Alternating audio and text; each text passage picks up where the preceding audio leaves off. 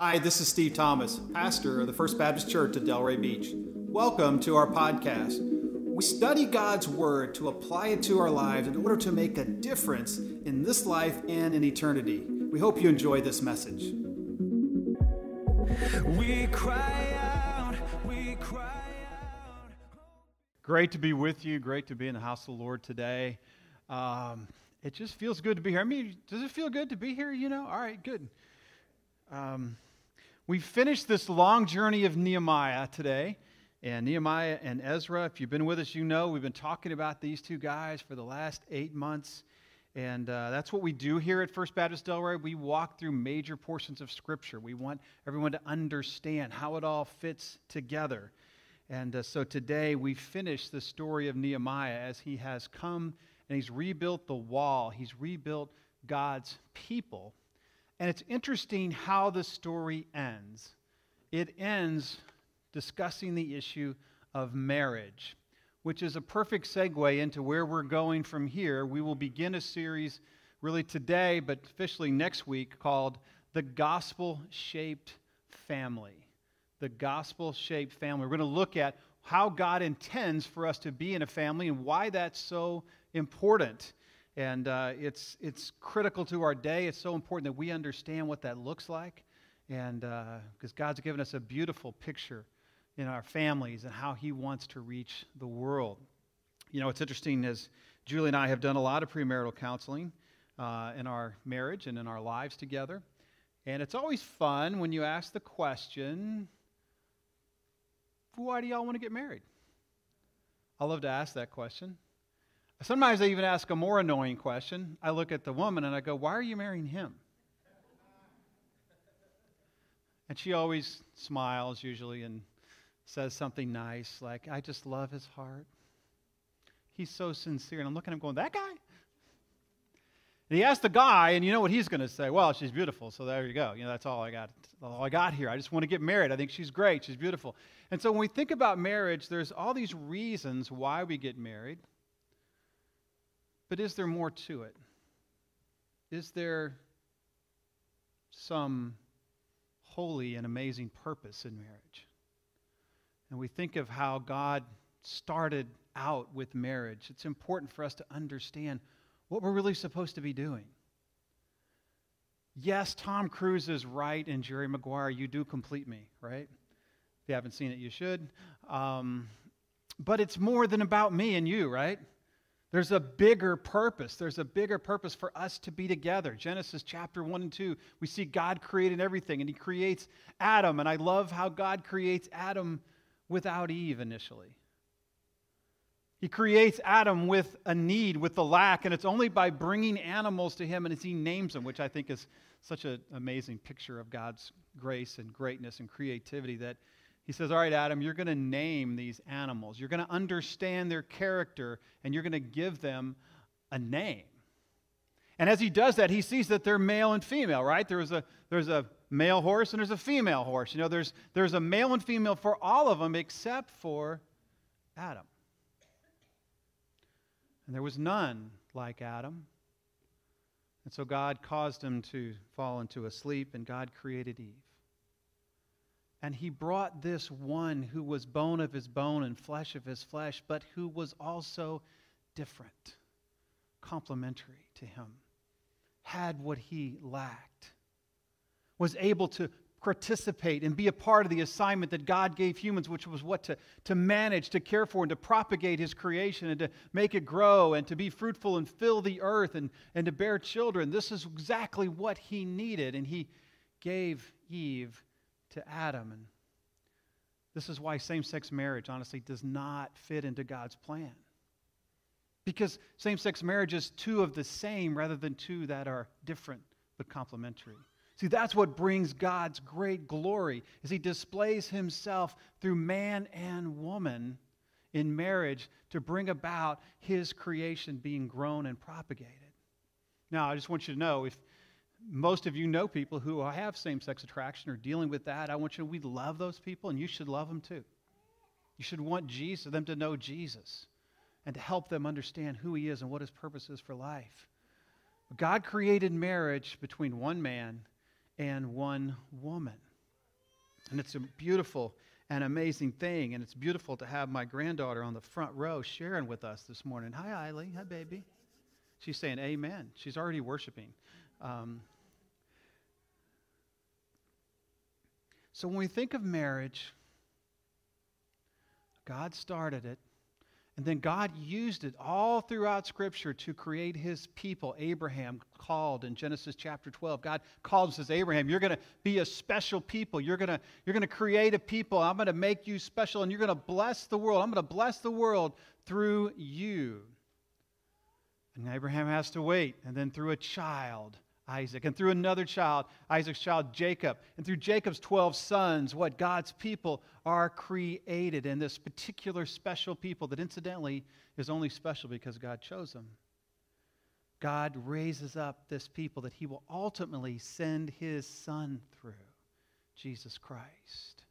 And Jesus Christ comes into the world, and he opens up and expands God's people, so it's no longer Greek or Jew, or slave or free. It's everyone is welcome to be a part of God's people through faith in Jesus Christ, through receiving the gift of salvation.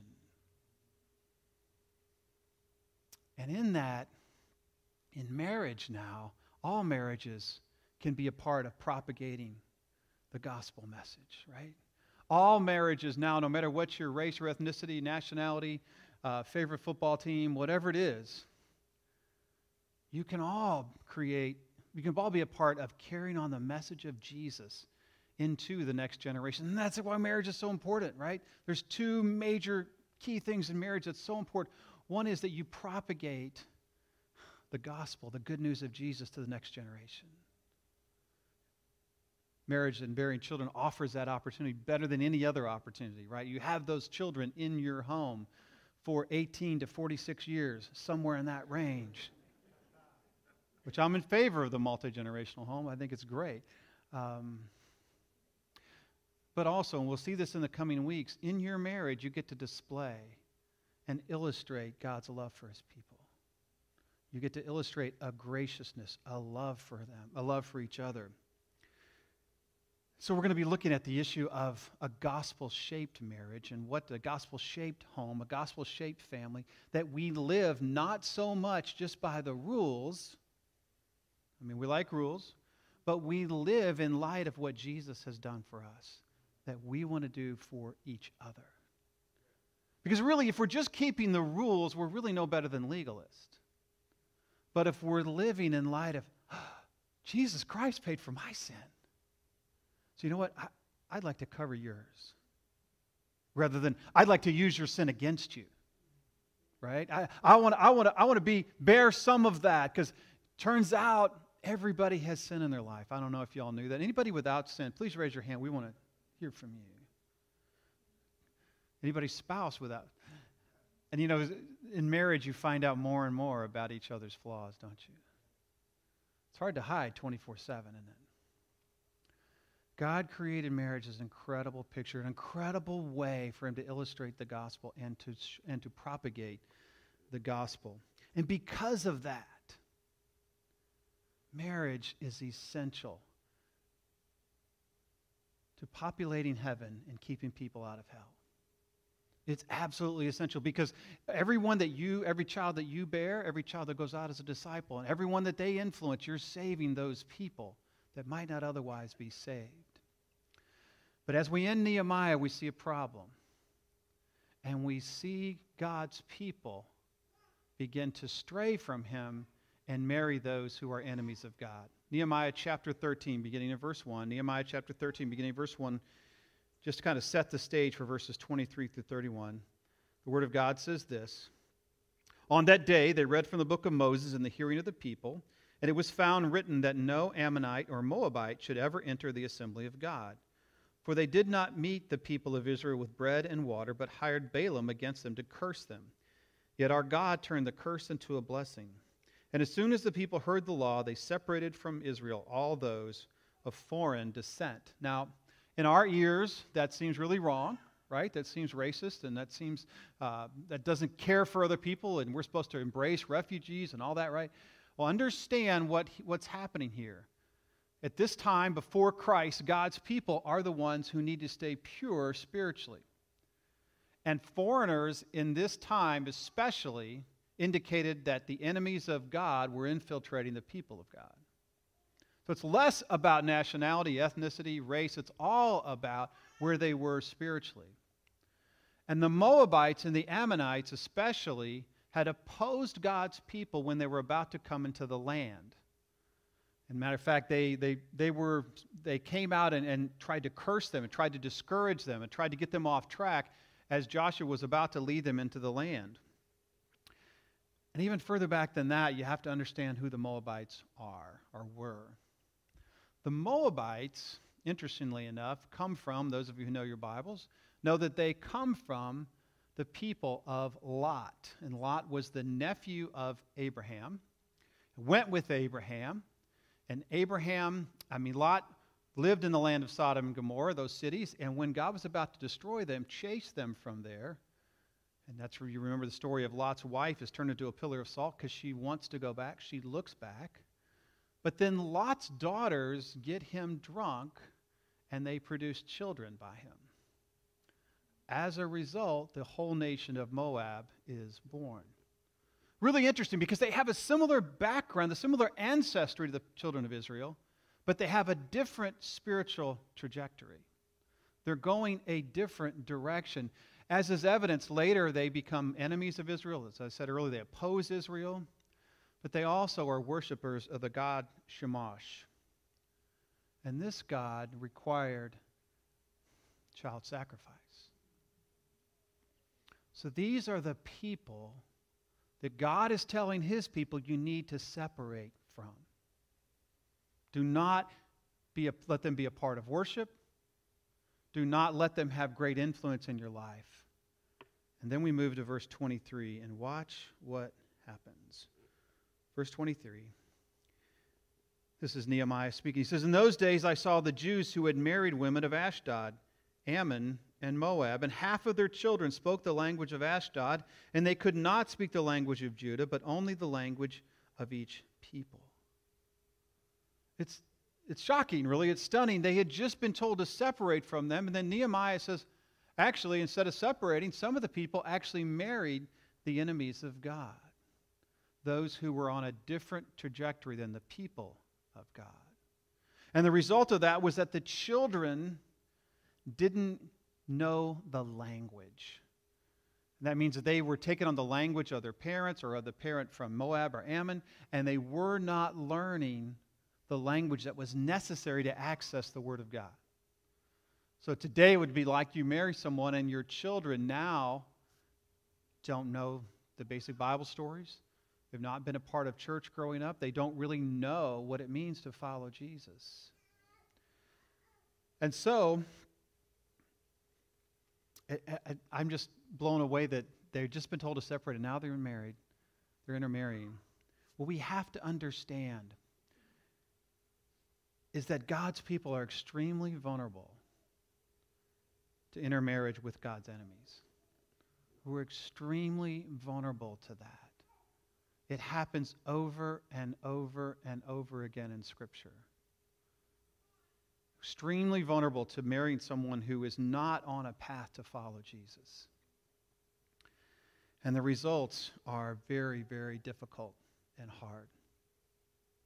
You see, marrying someone with a spiritual trajectory away from Jesus is extremely, extremely risky. Today there's something going on, and especially among younger people, called deconstruction. And this is where you grow up, and as you leave your home and as you're away from home, you start to say, you know what? I'm going to examine everything I was raised as. I'm going to throw it all out, and then I'm going to go back and see what I really want to believe. Often, there's deconstruction, but there's no reconstruction. Certainly, we're all raised with imperfect parents, amen? I'm grateful for my mom and dad. They're amazing, but they're not perfect. We raised our children to follow Jesus, but we're not perfect either, and neither are you. But you know what? If you're raised to follow Jesus, you're raised with the most important news in the world. You're raised with the most important thing, and that is all about, am I a repentant person following Jesus? Am I on the path to Him? Am I getting closer to Him than I've ever been before? What's the trajectory of the person that you're marrying? And you may think, well, you know what, Steve, you know what, I'm already married. Or, you know what, I've been married and I'm not married anymore. I'm never going to be married again. What's the point of this? Here's what I want you to hear. You have influence, right? You have influence over others. And how you are married and how you see marriage and how you help maybe your kids or maybe friends you know, how you help them in their marriage is really, really important. God has positioned you with a certain level of influence. And you may say, well, how do I know? How do I know if the person is on a trajectory of following Jesus? You know, says he goes to church. She says that she has been to church, was raised in church, has a history, has an ancestry. How do I know? Well, let me just give you a few ways to just consider. A good question would be, well, would you say you're closer to Jesus than you were 10 years ago? Good question, right? Are you a member of a church, or do you actually know someone at the church? Maybe do you actually have someone that has mentored you, has helped you journey to follow Jesus? Do you have a role at the church? Are you a part of a life group at the church? These are all ways you can tell what's the trajectory of the person. Because so many have a history, but their journey is not going toward Jesus. And they may not have ever really received Jesus. So important for us to get this right. You see, a similar spiritual background does not guarantee a similar spiritual trajectory. The people of Moab had a similar background, but they were in no way followers of the one true God. And they proved it over and over and over again. Well, Nehemiah's not having it. Nehemiah is an in-your-face kind of guy. And Nehemiah has literally poured his life into rebuilding the people of God. And he knows that if the people of God begin to marry with those who are far from God, whose path is divergent from God, he knows that the message of God and the mission of God is at great risk. And so Nehemiah, in verse 25, gets really, really up close and personal. Here's what he does. And I confronted them, and I beat some of them, and I pulled out their hair, and I made them take an oath in the name of God, saying, you shall not give your daughters to their sons and take their daughters for your sons or for yourself. Nehemiah is saying, listen, this is not going to happen. He's probably pretty old right now, but you give an old guy a baseball bat, I'm telling you. So what I want you all to do is go get a baseball bat. No, it's not what it's really saying, but we have to understand we need to be willing to do whatever it takes to help people understand how important it is to follow Jesus.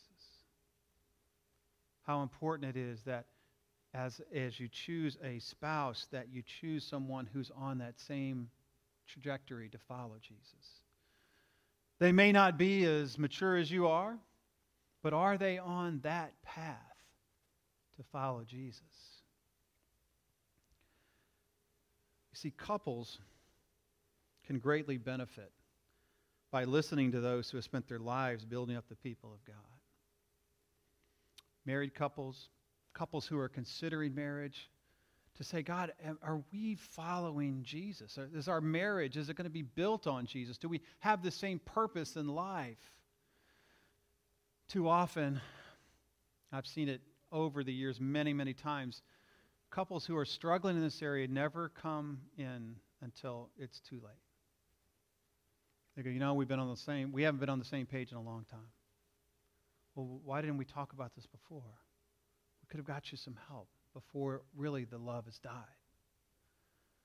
But I love the fact that Nehemiah gets involved. He says, I care. I want your children to be followers of Jesus. Please don't let this happen. I plead with you. And then Nehemiah gives them a good reason. he says this, "Did not Solomon, king of Israel, sin on account of such women? Among the many nations there was no king like him, and he was beloved by his God, and God made him king over all of Israel. Nevertheless, foreign women made even him to sin. Shall we then listen to you and do all this great evil and act treacherously against our God by marrying foreign women?" Here's what he's saying. Solomon's the most brilliant man probably to ever live. Probably the most successful world leader of all time. People would come just to listen to him, just to hear his wisdom. And he built this incredible kingdom, incredible wealth, but he had 700 wives. It's unfathomable, isn't it? Wasn't that uncommon in those days for leaders to accumulate wives? And a lot of it was done to build alliances with other countries, other kings. But it was also done because that's who Solomon was. He was that kind of a guy. He liked a lot of women. And as a result, even the most brilliant man in the world was led astray. Solomon began to worship other gods. And yes, Solomon even began to worship the god of Moab, Chemosh, the one who demanded child sacrifice. Here's the message we've got to get out of that.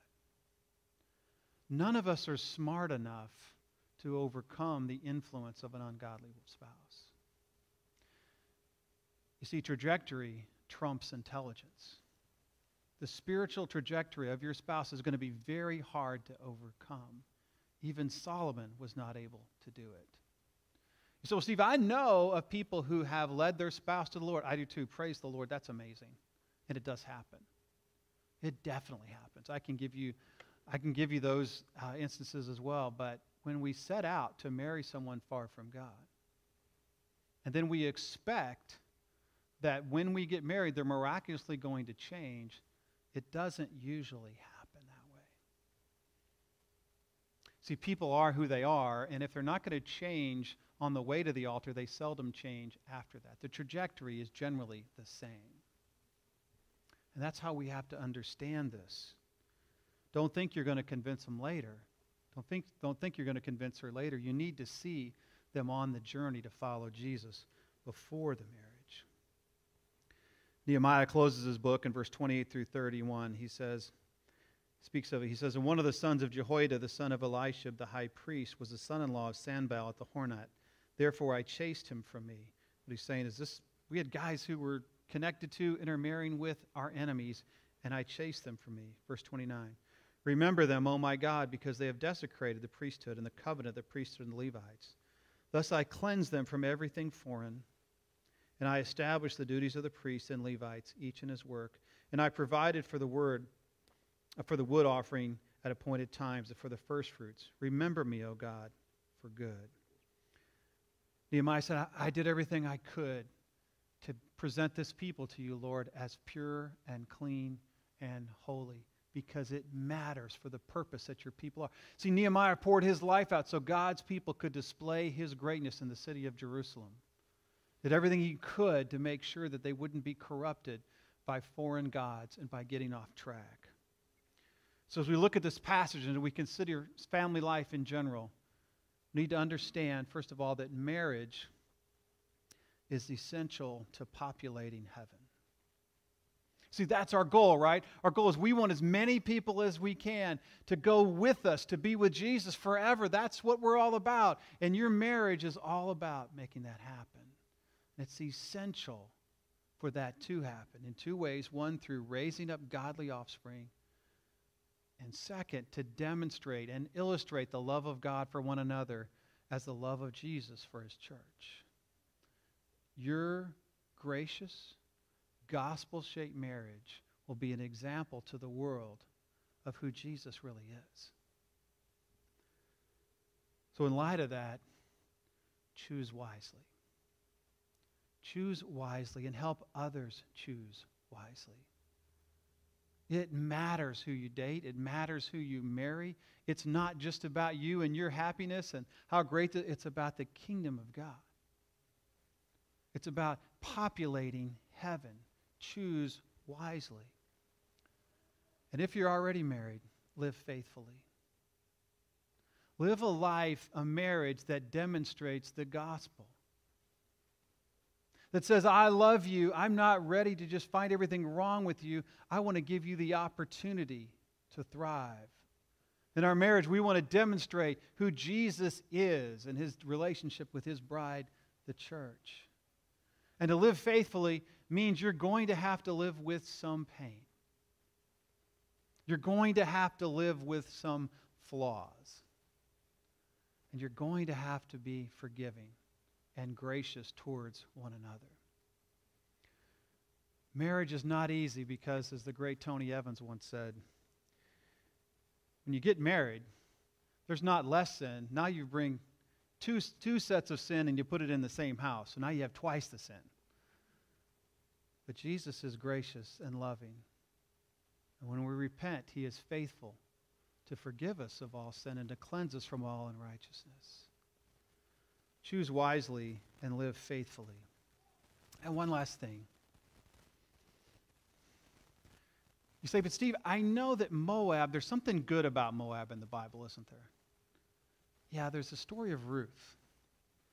Ruth was a Moabitess. God's people, the family of Naomi, they left their homeland. They went to Moab because there was a famine in Israel. And when they were there, Naomi's 2 sons married Moabite women.